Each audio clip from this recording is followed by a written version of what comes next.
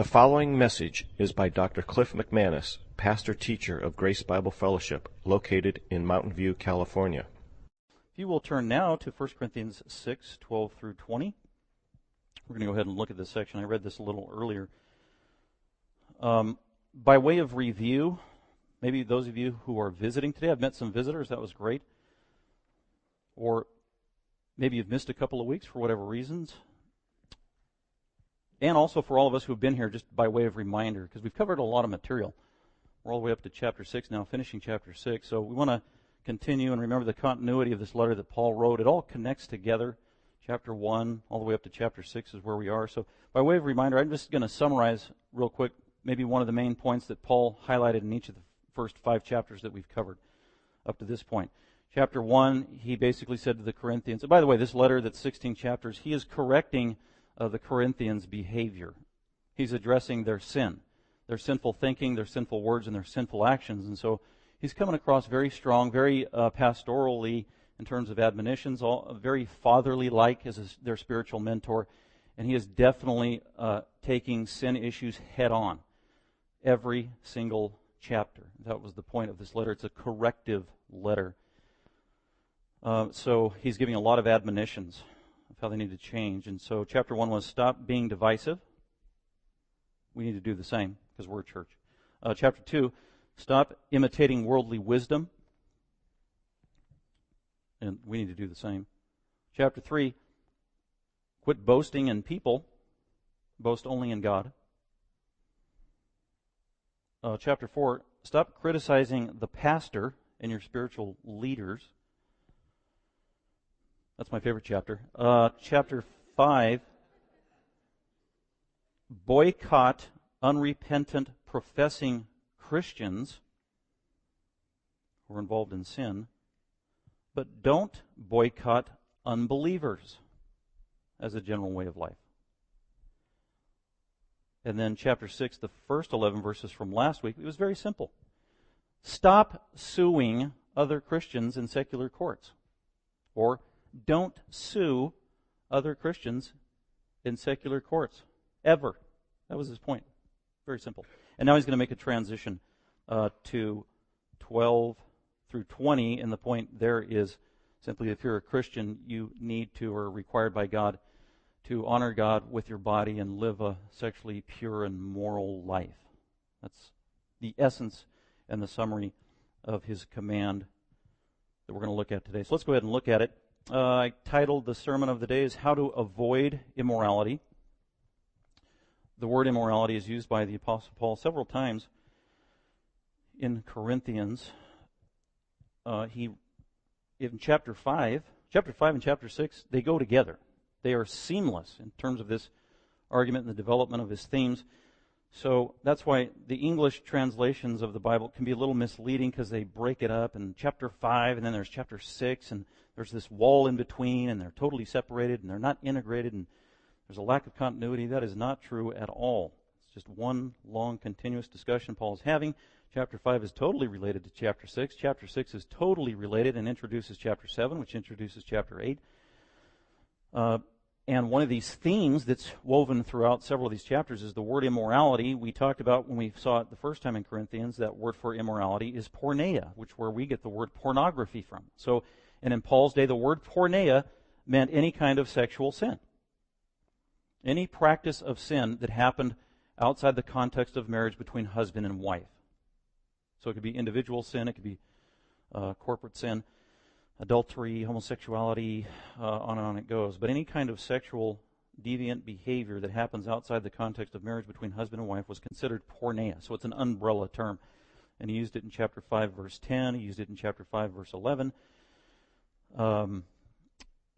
He used it in last week in verses 1 through 11. He talked about specific forms of immorality or sexual immorality. He gave specific examples of it in verse 9. We already looked at that. Where he referred to fornicators. Those are people who have sex, sexual intimacy or sex, before marriage. So that's people living together and indulging in marital rights, sexually speaking, before they're married. That's fornication. He referred to adulterers. That's at least one party who's married and then they have sex with somebody else who's not their spouse. He referred to the effeminate in verse 9. Those are male homosexuals who are the passive partner in the relationship, and then he referred to specifically homosexuals. That's in a homosexual relationship of men, and that's the male or the stronger person in that kind of relationship. So this is verses 12 through 20 as he's talking about sexual purity. These are on the heels of just talking about forms of immorality. And then also in chapter 5, he referred to incest very specifically. So he's definitely talking about sexual purity and morality and immorality. That's the context. And so he has a very specific discussion he wants to address. It's kind of a very quick turn in terms of the transition starting at verse 12. He's talking about lawsuits, then all of a sudden, boom, without warning, he goes into this thing on immorality and moral purity. I'm like, wow, where'd that come from? He's talking about prostitutes. And so not much of a warning in terms of the transition, but there is a relation in light of verse 9, talking about moral behavior. So that brings us to verse 12 through 20. And the main topic there is how to avoid immorality, or the positive way is how to stay sexually pure in your life as a Christian. I broke it up into 4 parts. That's not any kind of divine outline, but it just kind of brings us through the discussion in a logical kind of a way. Just a couple of big picture thoughts here. In 1 Corinthians 12, chapter 6, 12 through 20, Paul isn't being exhaustive or comprehensive. He's not going to tell you everything that you want to know or want to hear about sexual morality or immorality, so keep that in mind. We're only going to deal with a passage that is very confined and specific, relevant to what was going on in the Corinthian church. He is addressing a specific issue that was a problem in the Corinthian church.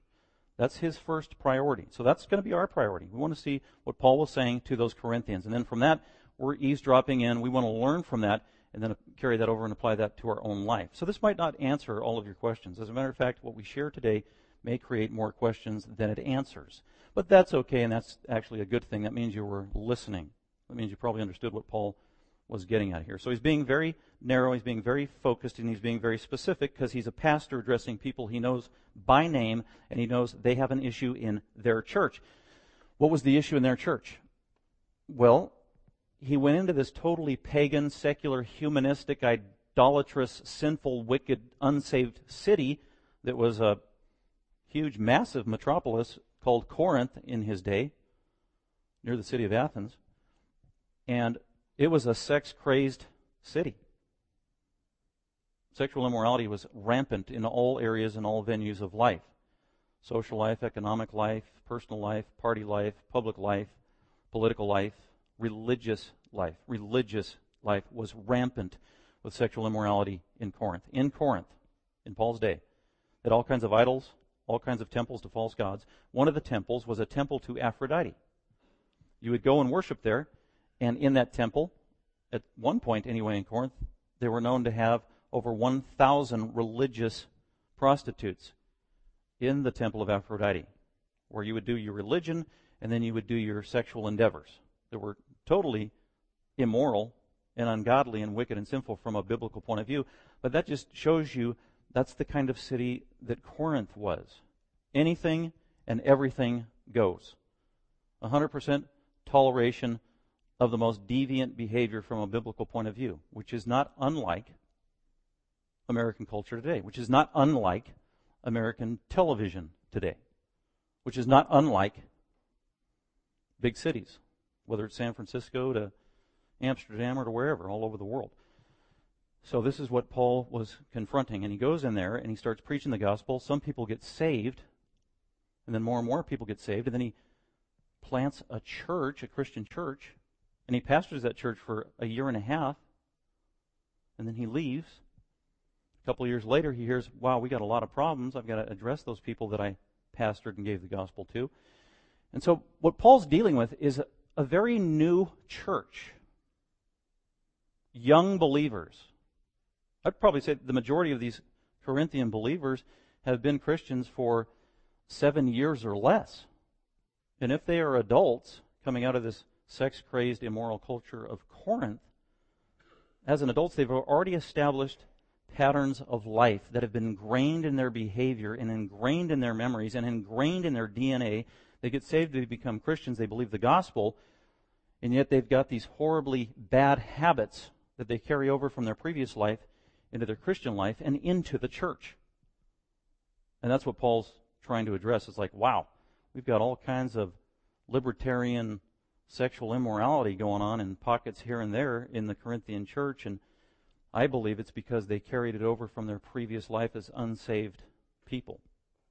And so that's why really what Paul's doing in verses 12 through 20, he's giving a theological survey of a biblical view of sex from God's point of view. And he's not really giving a whole lot of details about how to practically implement it or how to practically disengage, but he knows the foundation needs to begin with what they think.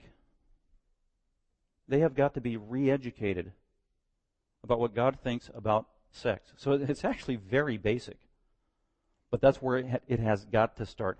Everybody who becomes a Christian needs to be introduced and given an overview of what God thinks about sex and sexual purity and how we're supposed to function and the basics of marriage, and as we need to be educated in every other area of life. And so that's kind of what this is. This is a theological survey and overview of what a Christian should think about their bodies, about their sexual identity, about their sexual practice, and how it relates to our relationship with the Trinity and also to fellow believers.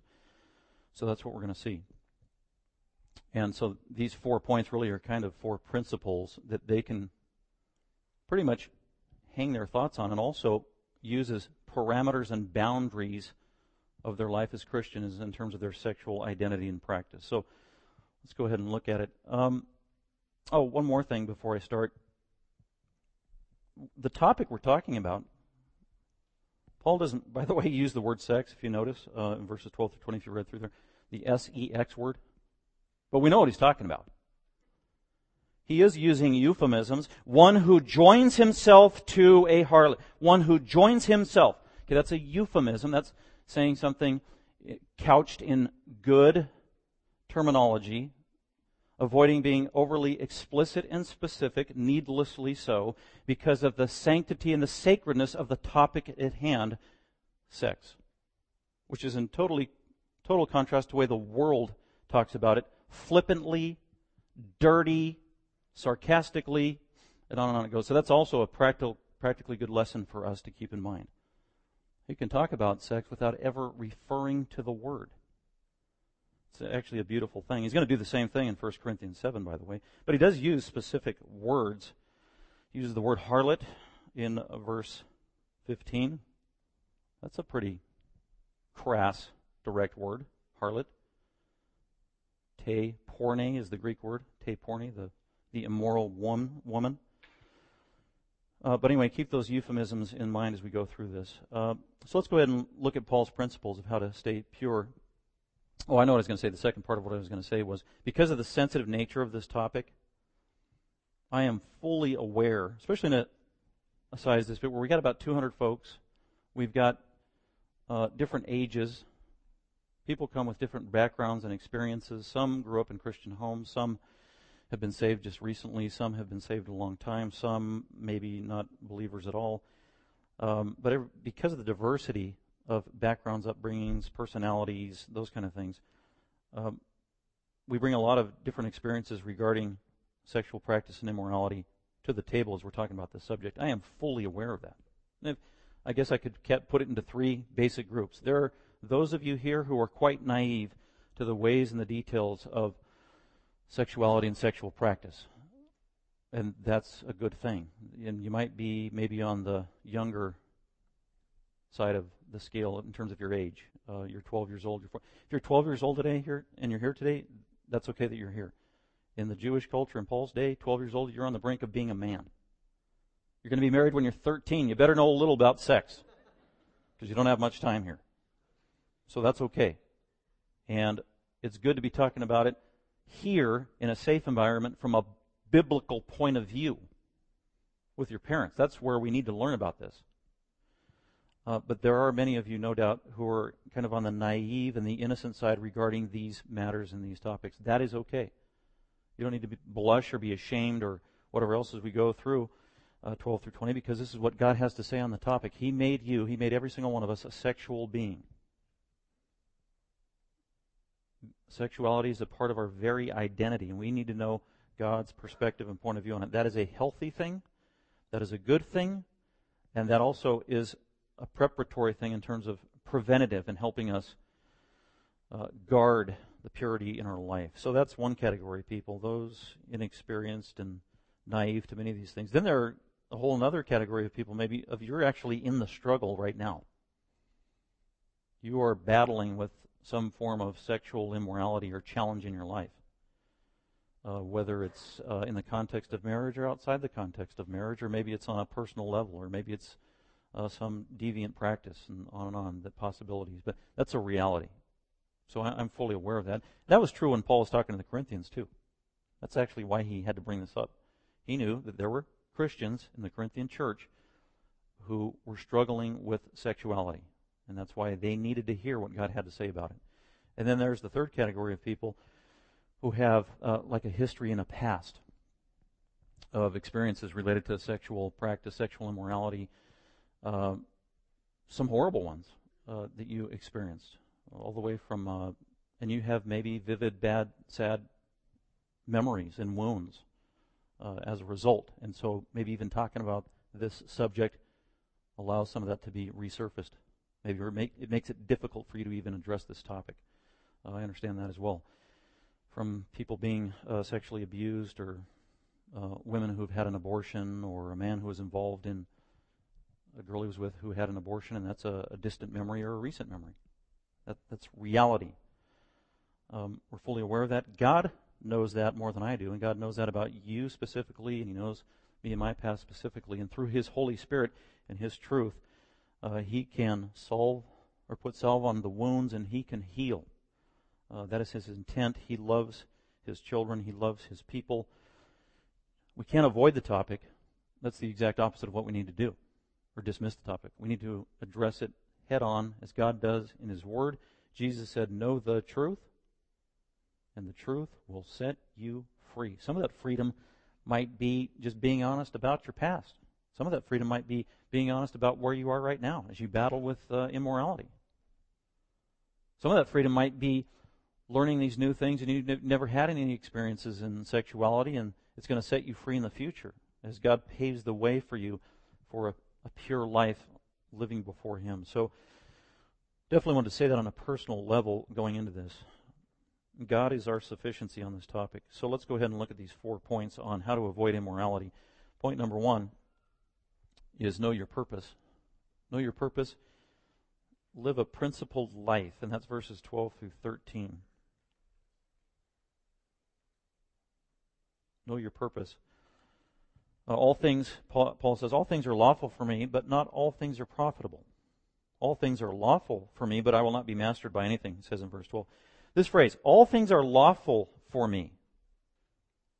In the second part of the verse, all things are lawful for me. He repeats it. This is repeated again in 1 Corinthians 10, verse 23. So commentators think this was a proverb. Proverbs, or they think that maybe this is something that the Corinthians lived by. It was a maxim that they threw out there and lived by, and they liked to flaunt their freedom in Christ. And some of them were exceeding the boundaries of legitimate freedom in their life. In other words, we don't have all these restrictions that a lot of other religions do that say you need to do this and this and this and this and this, and then you'll earn your salvation, whether it has to do with abstaining from certain foods or abstaining from sex at all, because some religions teach that. If you are celibate and abstain from sex, then you can reach a higher plane of spirituality. That's common in Roman Catholicism, Hinduism, and other religions today. That is not true. All these things we do by way of human works doesn't earn any favor with God. We can't earn our salvation. God does the saving. He is the gracious Savior. We can't earn anything. And so all these legalistic laws aren't going to earn any favor with God and aren't going to catapult us to a higher level of spirituality. And so I think the Corinthians actually liked that concept. Oh, we've got freedom in Christ. Therefore, we can do whatever we want. And so that could very well be what Paul is combating here, this little pithy maxim, that it's actually true. If you are a Christian, all things are lawful for you. with the caveat that all lawful things are lawful for you. All legal things are legal for you. All non-sinful things are okay for you. That's what he means. So it is a legitimate maxim that Christians can live by. And so this is a good principle to apply to the gray areas of life, or the things we're not quite sure what Scripture says about it, these freedoms that we can engage in. All things are lawful for me, but that's not the whole story. There needs to be balance to this principle of living with freedom in Christ. But not all things are profitable. Not all things are beneficial. You have freedoms in Christ, but you can't go overboard exercising your freedoms at the detriment of your own self, your own body, your own walk with Christ, or at the detriment of another Christian or person. And so there's the beautiful balance that Paul says, all things are lawful that are legal and non-sinful for me, like what I can eat. It's not a sin for me to eat a Twinkie. But if you're a health nut, a crazed, whacked out health nut, and I'm eating a Twinkie and you might come over and reprove me, Pastor Cliff, your body's the temple of the Holy Spirit. How dare you eat a Twinkie? I'm thinking, no, I think this is legit. It's not good for me to eat formaldehyde and plastic, and sugar, but man, it tastes good. So that's the principle that Paul's talking about. This applies to gray areas of life. But there are parameters, and the Corinthians have taken it too far. And so his rebuttal to this is, and it could be that Paul actually said this at one time to the Corinthians, that all things are lawful for me. You don't need to abstain from certain foods to be spiritual. You don't need to be celibate to be extra spiritual. And they took that and they confined it and got a lack of balance. We're thinking, all things are lawful. I can do whatever I want. I can have sex with whoever I want. That's basically how they were practicing this. Some of them were. I can have sex with the temple prostitute. I can have sex with anybody outside of marriage. And Paul's saying, no, that is illegitimate. All things are lawful for me, but not all things are profitable or beneficial or healthy or holy or help other people, or not all things necessarily honor God. All things are lawful for me, and Paul's including himself. All things are lawful for me, but I will not be mastered by anything. That's an important phrase right there to apply to our own life. I will not be mastered by anything. I will not be enslaved to anything. I will not be addicted to anything. There's the practical application. Think about your own life right now. Is there anything that you do or a practice you have in life that you are addicted to? With respect to your passions, whether it is alcohol, whether it is some kind of sexual practice or sexual activity, are you addicted to it? In other words, I can't stop. I can't stop on my own. I just keep doing it over and over again. That's what Paul's referring to. That is not profitable. That is detrimental. That is destructive to your spiritual walk and life, and it needs to stop. And Paul's principle by which he lived by was, I'm not going to be mastered by anything. I'm not going to be addicted. I'm not going to allow myself to be addicted to anything, whether it's pornography or sex or, like I said, anything having to do with food, or maybe it's pilfering, you name it. If it's an addiction, it needs to be honestly identified, exposed, and then we've got to deal with it. And Paul's going to tell us in chapter 7 of how to deal with that very practically. But right now, he's just kind of trying to diagnose and expose. If you're addicted to anything, and it's become this all-consuming behavior, it is not good. Then he goes on in verse 13. He says, kind of another little proverb, food is for the stomach, and the stomach is for food, which is true. And basically, he's probably echoing some of the thinking of the Corinthians that, eating is a simply biological necessity. It's just a basic appetite of all humanity, and we need to satisfy the appetite. And apparently they applied this to sex. Well, sex is just a basic natural appetite, and that needs to be satisfied just like we satisfied hunger with food. And so the idea is we can just have sex whenever and with ever whom we desire. And Paul says, no. That is an illegitimate analogy. Those two realities, they are not parallel. You are thinking wrong. The foundation of that thinking is wrong. It is unbiblical. I need to correct that view. And one of the problems in Corinthian culture had to do with Greek thinking. And this is true of some religions today, that the Greeks that were dominant in Paul's day, their worldview about humanity was messed up. It was weird. It was false. It had practical implications. One thing is that the Greeks thought they had a dualistic view of the world and humanity. They thought, for the most part, the physical body was worthless or even evil, and that which is invisible was to be esteemed and praised, like the mind and the intellect and the spirit. So mind, spirit, intellect, good. Physical body, worthless, bad, gonna die anyway. As a matter of fact, one of the goals of this life is to escape from this body and then go into the other world where it's just an ethereal, spiritual mass of nothingness and non-physicalness. And that was heaven, or even God. So that was the way the Greeks thought. That was the way many of the Corinthians thought. And so this was a worldview that crept into the church, probably with some of these Corinthian Christians who demeaned the body, saying that the body isn't as important as the soul. The body isn't as important as the spirit. After all, when I got saved, God only saved my soul. He didn't save my body. Look at it. And so they just separated the body as totally worthless. Doesn't matter what you do to the body. It doesn't matter who you have sex with. These physical things. This is very similar to Hugh Hefner, who founded Playboy, 50, 60, 70 years ago. And actually has been used by the devil to proliferate sexual immorality in America and the world like no other that we have ever known. And in an interview one time that I did not hear, but I heard from somebody else,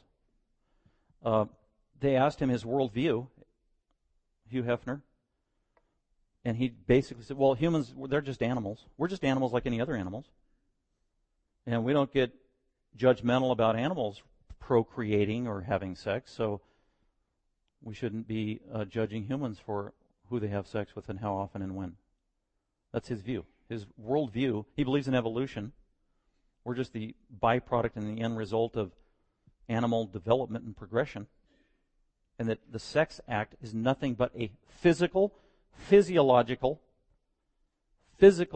non-spiritual act that is natural. And everybody does it, and everybody should be doing it anyway. And there are no moral implications to it whatsoever. There are no spiritual implications to it whatsoever. That's what he believes. That is the worldview of the unsaved world for the most part. And so that's what Paul is combating here. You've got a wrong view about the human body, about sexual practice. And so he wants to change their view, and he says, yet the body is not for immorality. You are wrong, but rather your physical body right now, it is for the Lord. It belongs to God. It belongs to Jesus. It belongs to the Father. It belongs to the Holy Spirit. By the way, God brings in every member of the Trinity in this discussion, reminding the Christian, you live before the triune God of the universe who owns everything about you, including your body and your bodily practices, including your morality. And so he refers to God the Father in verse 13 in the middle of the verse there. God. Then he says your body isn't for immorality if you're a Christian, but rather it is for the Lord, and the Lord is for the body. That phrase, your body is for the Lord. It belongs to the Lord. He owns it. He wants to use you and your body. So that's what I meant by know your purpose. What is your purpose? Your purpose is to be owned by God, to serve God. And the way you serve God and the vehicle by which you do it is your body. It's my body. We can't serve God apart from using our body. So our body is to be precious, hallowed, sacred to God. So the body matters. And he begins this discussion to really debunk Greek dualism, where they said, the body doesn't matter. No, it does. And then he's going to elevate that and escalate that concept in the next verse, which is the next point. And that's number 2. After knowing your purpose, living a principled life, living by the principles that he has just shared in verses 12 and 13, these biblical principles need to guide our life, direct our life, dictate our life. We need to live by principle. If you don't live by convictions and biblical principles, then you're just going to be awash in a mass of unprincipled living that will take you here, there, and everywhere and down into the gutter. People who don't live by biblical principles, or they just don't live a principled life. It's a very dangerous lifestyle. So know your purpose. You belong to God. Your body matters. We need to live by biblical principles. Number 2 is remember the promise. As you're trying to avoid immorality, remember the promise. What is that? Well, prepare for the future. Live in light of the future, specifically about your body. That's verse 14. Speaking of the body, when he says, no, the body does matter. Sex isn't just an appetite to be fulfilled at any given moment, like you're eating potato chips. Sex is not just an appetite. Actually, sex is a gift from God. It's a stewardship from God, not to be satisfied, but to be cared for, nurtured, protected, and used, get this, to bless other people, your spouse. So it's not just a guttural, basal appetite that the world would have us believe. Oh, everybody's doing it. It's just practice. That's just normal behavior. No, it's not. And sex, by the way, is not just, it's not primarily a physical act from a biblical point of view. That's what the world doesn't get. That's what some Christians don't get. When you have a sexual encounter with another person, it's not the physical encounter that's dominant. It is the personal encounter that is dominant. And the spiritual encounter that goes on. There's a supernatural, invisible spiritual transaction when two people engage in sexuality that runs deep and really remains forever in this life, in our minds and in our memories. So it's supra-physical. So point number 2, remember the promise, prepare for the future. Now he's going to get a little more specific about this body.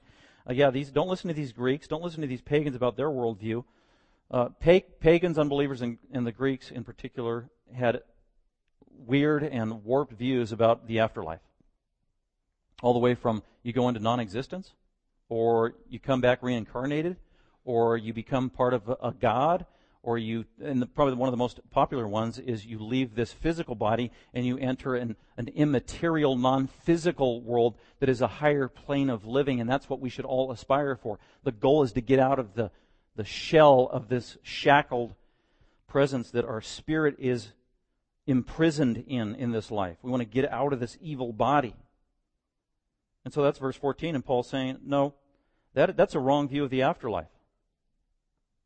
The biblical view of the afterlife is physical resurrection, is being glorified like Jesus Christ is now in His body. That's the ultimate goal of salvation, redemption, and God's redeeming purposes in the life of people is bodily resurrection. So salvation, yes, it is salvation of the soul, it is forgiveness of sin, but salvation is not complete without the resurrection of the body, the glorification of the physical body. That's what Romans 8 is all about. God isn't done redeeming us yet. God isn't done saving us yet. God isn't done with us because He still is going to redeem or save the body. He's going to glorify every one of our physical bodies. So in heaven, someday, we will have not just a saved, sinless soul, we will also have a resurrected, glorified physical body that we will live in for all eternity that is after the pattern of Jesus Christ's glorified, resurrected body. That's what God wants. That is God's plan. That's where He is headed. So your physical body has everything to do with being a Christian in this life, and even more so in the next life, because you will serve Jesus Christ and the Trinity for all eternity in your literally physical body. The resurrection body will be physical. It will have bones. It'll have flesh and bones, because that's what Jesus said in Luke 24. It probably won't have blood, according to other passages, but it will be physical. And there will be a resemblance to this life in terms of what your physical resurrection body looks like, but it will be perfected in heaven. It will be better, don't be worried, it'll be better than the one in this life. It will be perfect. It will be glorious. It will be awesome. And not for self-gratification, but in service to others, and service mostly to Jesus Christ. And so he wants the Corinthians to think about the reality. Your salvation isn't even complete yet because God still has to redeem your physical body. So honor God now in your physical body because it belongs to Him. And He's going to redeem that physical body and you're going to be in it forever. And by the way, you won't be engaging in sex with other people when you get into heaven. Sex with other people is of this life. It's a temporary thing. We'll see that in 1 Corinthians 7. So he's correcting their view by talking about resurrection. Remember the promise Christ made to you. Verse 14, now God has not only raised the Lord Jesus Christ from the dead, but will also raise us, Christians, up through His power. And we're going to be given a resurrection, glorious body made after the pattern of Christ's amazing, glorious resurrection body. Jesus lives in a glorious physical resurrection body now. And He will for all eternity. Yet He remains omniscient and He remains omnipresent. I don't understand how that works. Jesus is in a literal physical body, yet He is omnipresent and shares all the attributes of God. Jesus is in a physical, resurrected body now, but before He was born of Mary, He did not have a body. God the Father, God the Son, and God the Holy Spirit in eternity past had no body. God is Spirit. But Jesus does now, took on that human body for all eternity. It's amazing. It's mind-boggling, really. So in light of the fact that God cares about our body, He's going to redeem our body. It's part of who we are in our salvation. We can't serve Him apart from a body. We need to start honoring Him with our physical body now and apply it directly to how you conduct yourself in terms of your moral purity every day of your life and with every interaction that you have and everything that you do. Now, God has not only raised the Lord, but will also raise us through His power. Let's go on to point number 3.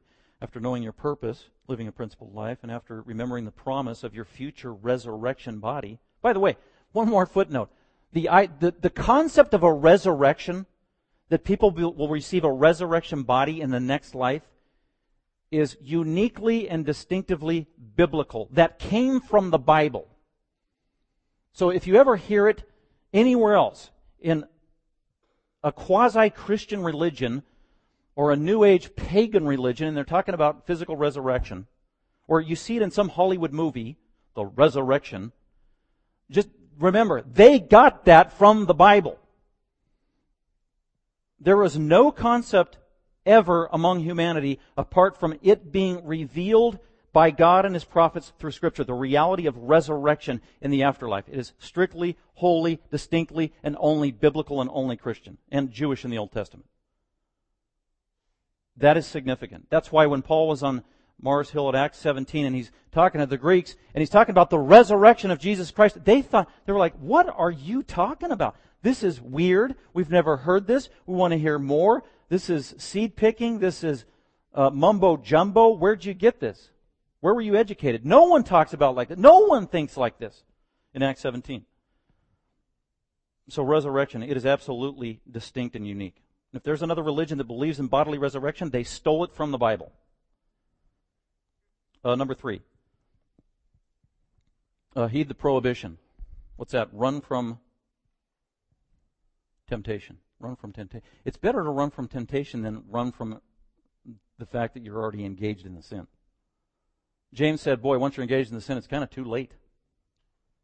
So that's why you got to run from the temptation, or looking and to see, a temptation could be coming, I'm out of here.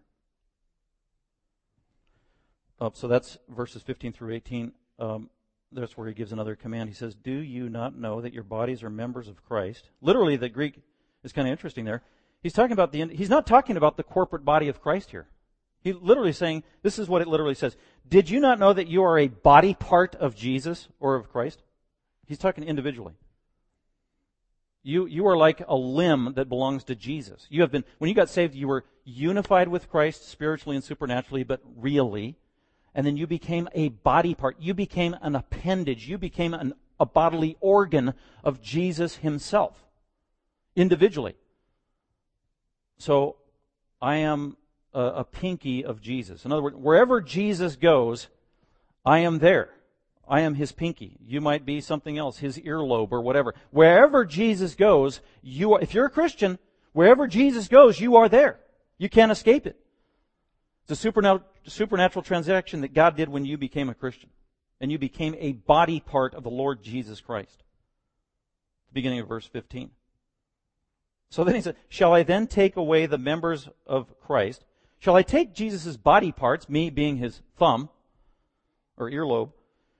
And then, by the way, when you're a Christian, everywhere Jesus goes, you go, because you're supernaturally somehow a part of His body. But the converse is also true. Everywhere you go, you take Jesus with you.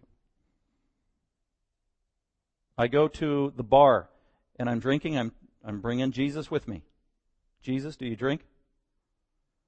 You go to some immoral place. You go to a disgusting rated R, PG-13, these days, you go to a disgusting rated G movie in the movie theater on a massive, huge screen in 3D, psycho color, whatever, phonic sound and sights and whatever, and then there's immorality going on. You're taking Jesus with you. That's what he's arguing here. Because of this supernatural union you really do have with Jesus Christ Himself. You are inseparable from Him. So wherever you go, you're taking Jesus with you. Then why in the world, if you are a body part of Jesus, why would you make them members of a harlot? May it never be. God forbid, don't do that. Think about where you're going. Think about what you're doing. Think about who you're talking to. And if you are a Christian, you are taking Jesus with you and exposing Him to that dirty deed. You go and you watch pornography, have a seat, Jesus next to me, and Boom. That's really what we're doing. We've got to be reminded of that reality that Paul's talking about. Verse 16, or do you not know that the one who joins himself, by the way, that is a euphemism for the word coitus. Coitus. When the male enters the female. That's literally what that is talking about. Do you not know that the one who joins himself to a harlot is one body with her? So there's some kind of a spiritual, supernatural transaction that happens when a man and a woman have sexual intimacy with one another. And it's rooted in God's creation, because that's the end of verse 16, where he quotes from Genesis, the two shall become one flesh. When they have sex, man and woman, they become one. Not just physically, but in every way conceivable, at a very personal, intimate level. It's the deepest kind of union you can have with another person is sexual intimacy with them. So it's not just physical, it's not superficial. It is deep, it is personal, it is lasting, it is spiritual, it is emotional.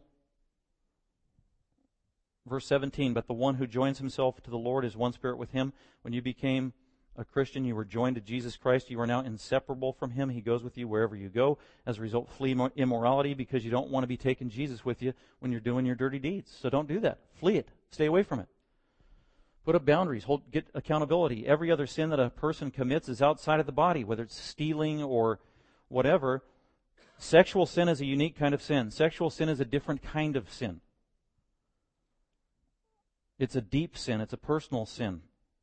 That's what he's saying here. Every other sin is a man commits is outside the body, but the immoral man commits, get this, he doesn't commit sin with his body. He commits, if he's a Christian, he commits sin against his own body. So when you commit an act of sexual immorality with another person, you're actually not just sinning against that person, you're also sinning against your own body. That's true of believers and unbelievers. That is destructive. It is damaging. As a result, Christian, flee from it, run away from it. Two great examples in the Old Testament of where one godly man did not flee when he saw the temptation, and another godly man who did flee. Look at Genesis 39 real quick. I did say one godly man did not flee sexual immorality. That's what I said. A godly man is David. David is in heaven. King David loved God. He was a man after God's own heart. He was an exemplary man of God and passion, and a ruler and king of Israel. And yet he stumbled into all kinds of sexual sin. We know he married at least 9 different women. That was adulterous. That was polygamous. That deserved the death penalty. Yet he didn't get the death penalty that he deserved under the Mosaic law. Had nine women in his life, at least. And then one more at the end of his life. And then that sin with Bathsheba, where he's out during the time of war, and he's out on the top of his palace, and it says he got out of his bed, and it was very late at night. It was obviously dark when everybody else was sleeping, except for ladies who take baths on their roof. He goes out on the palace table, and out on the balcony, and looking around, and he sees a woman taking a bath, and it says that she was beautiful, meaning David thought she was. He began to lust after her.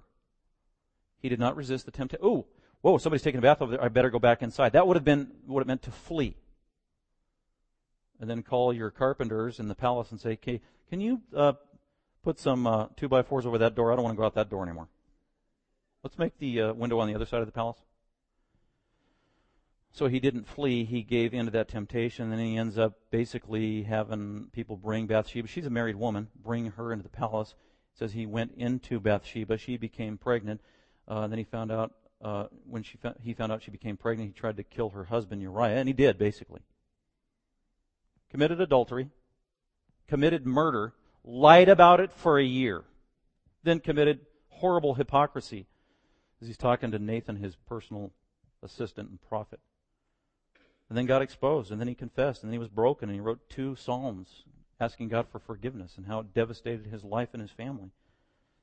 But he didn't resist the temptation. Look at Genesis 39. This godly man, at least in this instance, did flee the temptation. He saw it coming. I'm out of here. This was Joseph, who was basically beat up by his brothers when he was 17. And then he was picked up by a caravan going by, and then he's sold into slavery in Egypt. And that's where the story picks up. This is a young man. He's a teenager. By the way, he could be anywhere between 17 and maybe he's in his 20s. And so he is fully ripe in terms of his sexuality, sexual desire. If he didn't have the gift of singleness, sexuality would be a huge temptation to Joseph at this time in his life. And now Joseph, starting at verse 1, had been taken down to Egypt, and Potiphar, an Egyptian officer of Pharaoh, the captain of the bodyguard, bought him. So Potiphar was a man in charge in Egypt, an influential man, probably a rich man, had a lot of power, had a lot of influence. His name was Potiphar. He was married. He bought Joseph. He liked Joseph. Joseph was a good, faithful slave who worked with integrity and worked hard. And Potiphar rewarded him for his hard work. Verse 2, and the Lord, or Yahweh, was with Joseph, so Joseph became a successful man even as a slave. He was in the house of his master, Potiphar, the Egyptian. Verse 3, now his master saw that Yahweh was with him. So Potiphar probably didn't know God personally, but he knew God was doing amazing things. God's hand of blessing is on this Joseph guy. So I better take note of that, and I better bless him too. Verse 3, now his master saw that Yahweh was with Joseph, and how the Lord caused all that he did to prosper in his hand. So Joseph found favor in his sight, and became his personal servant, and he made him overseer of his house, and all that he owned he put in his charge. Wow, Potiphar came to trust Joseph like no other. He just entrusted everything in his life to Joseph, the slave.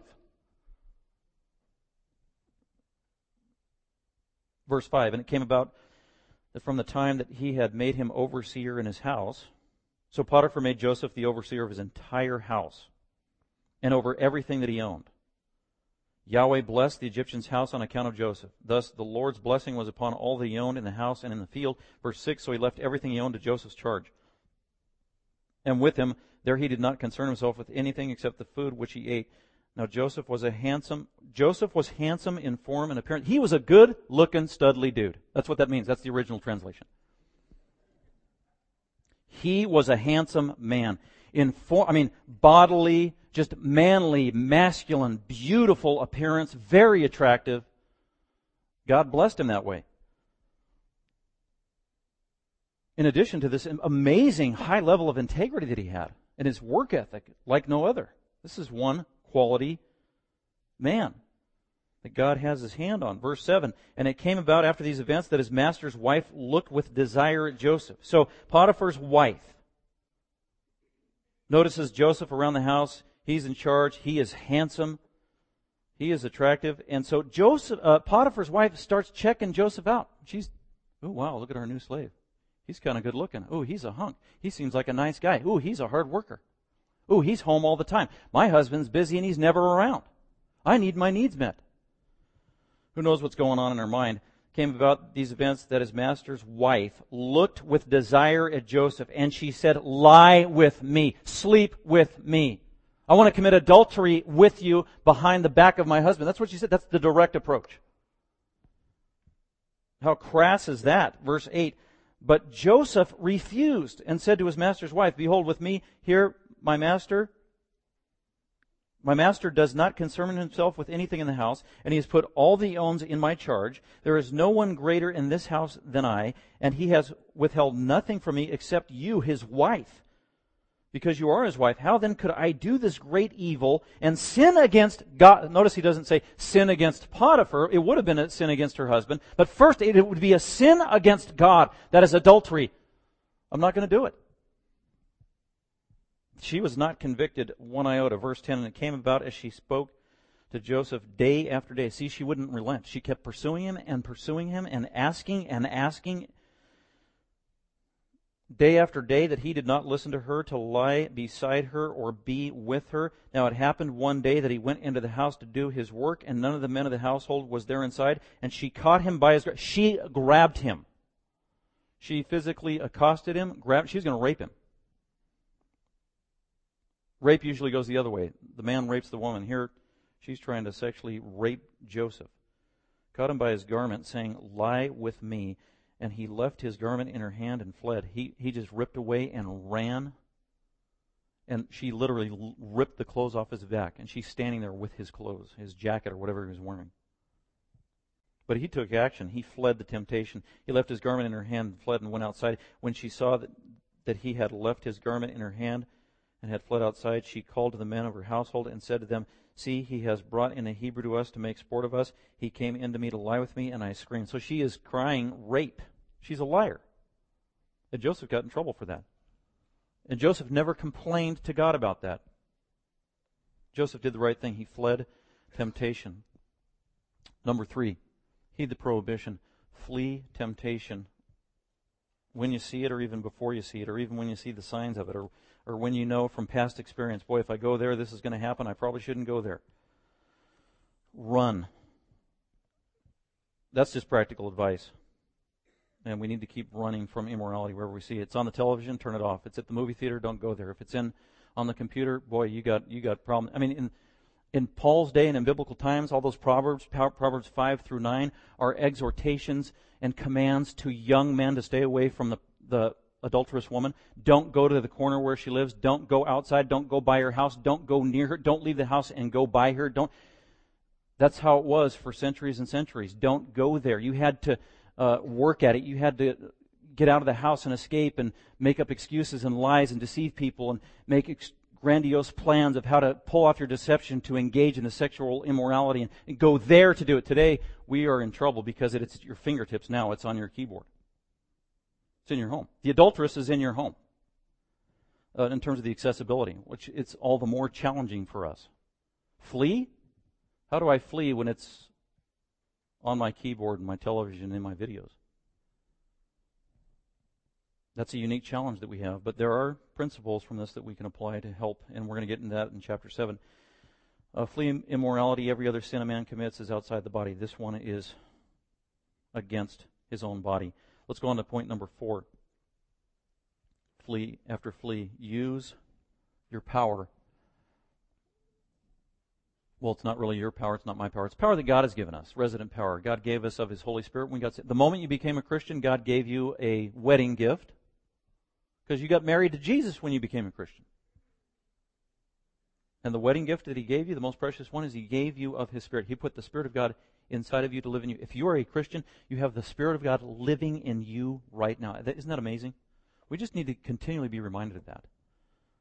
The same Holy Spirit who is part of the triune God, the same Holy Spirit who, according to Genesis 1:2, helped create the universe out of nothing. That is the same Spirit that lives in you, in me.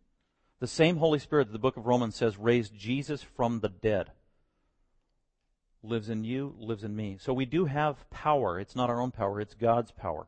It's delegated power.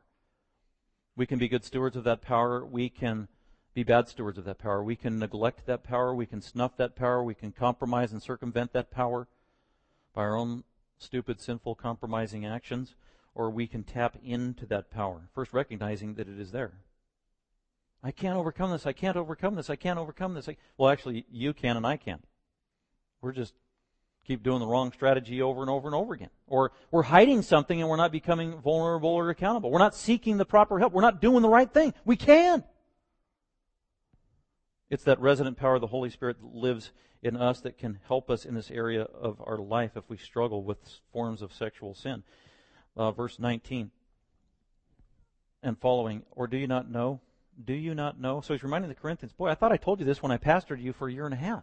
I thought this was basic when you became a Christian. In basic membership classes and when you got baptized.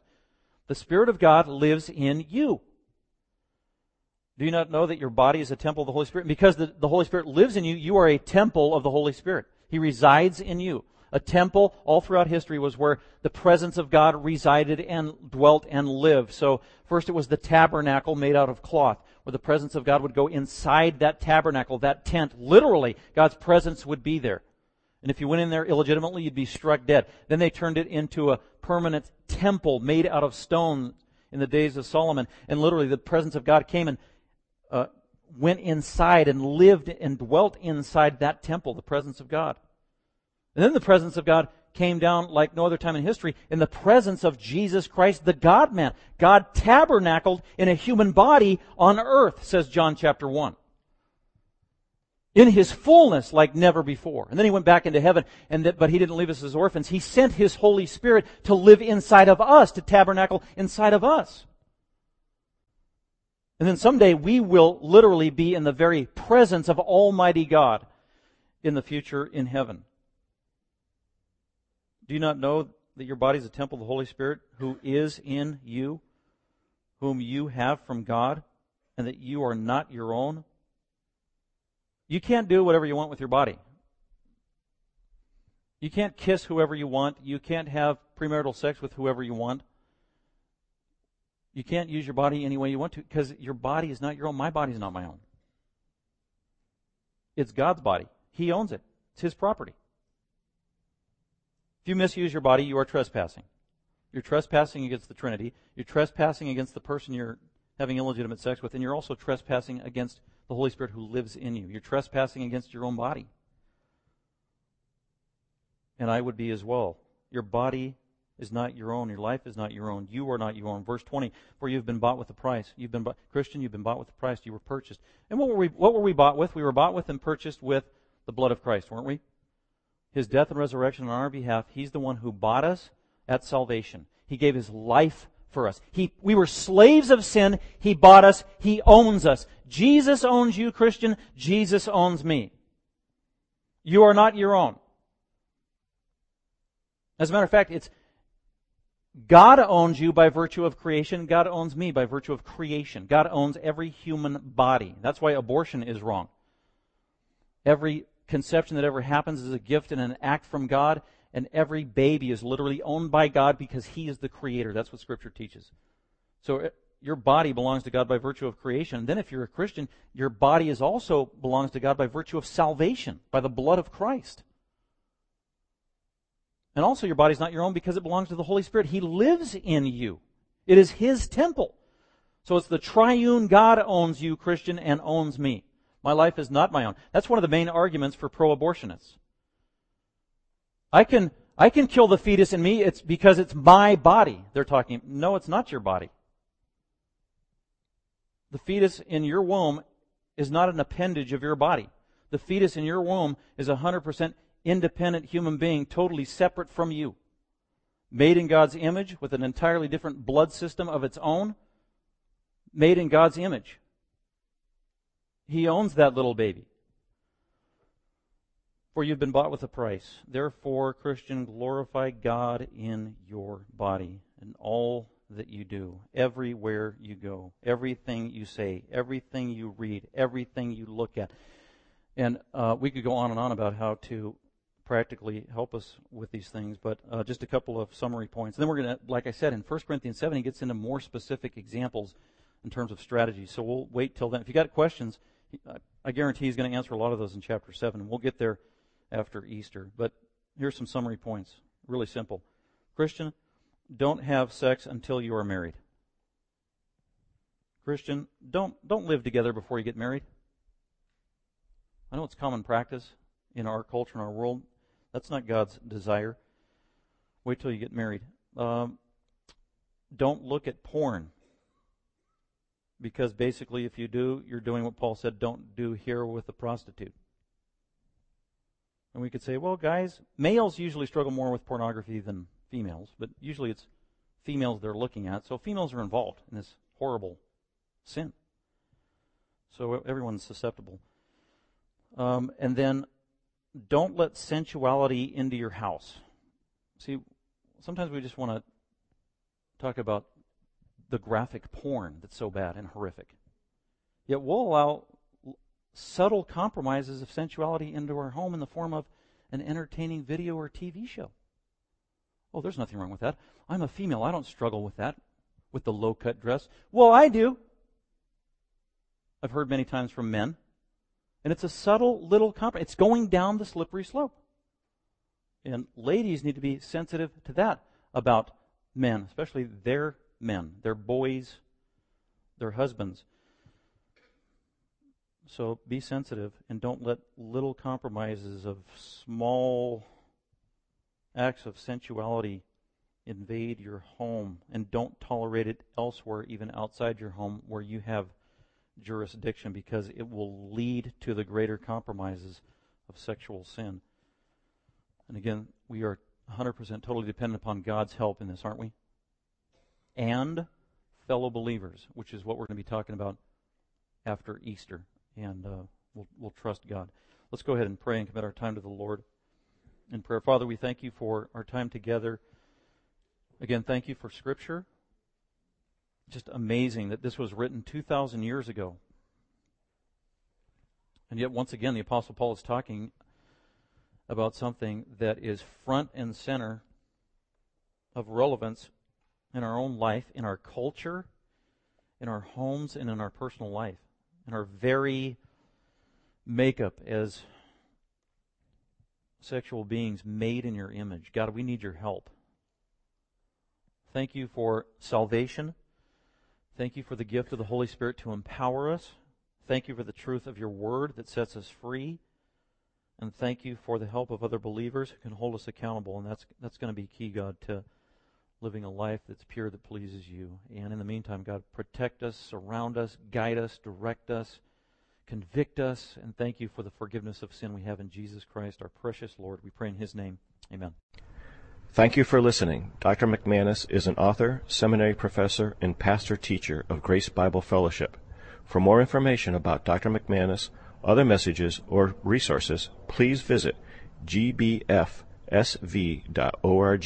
or call us at 650-630-0009.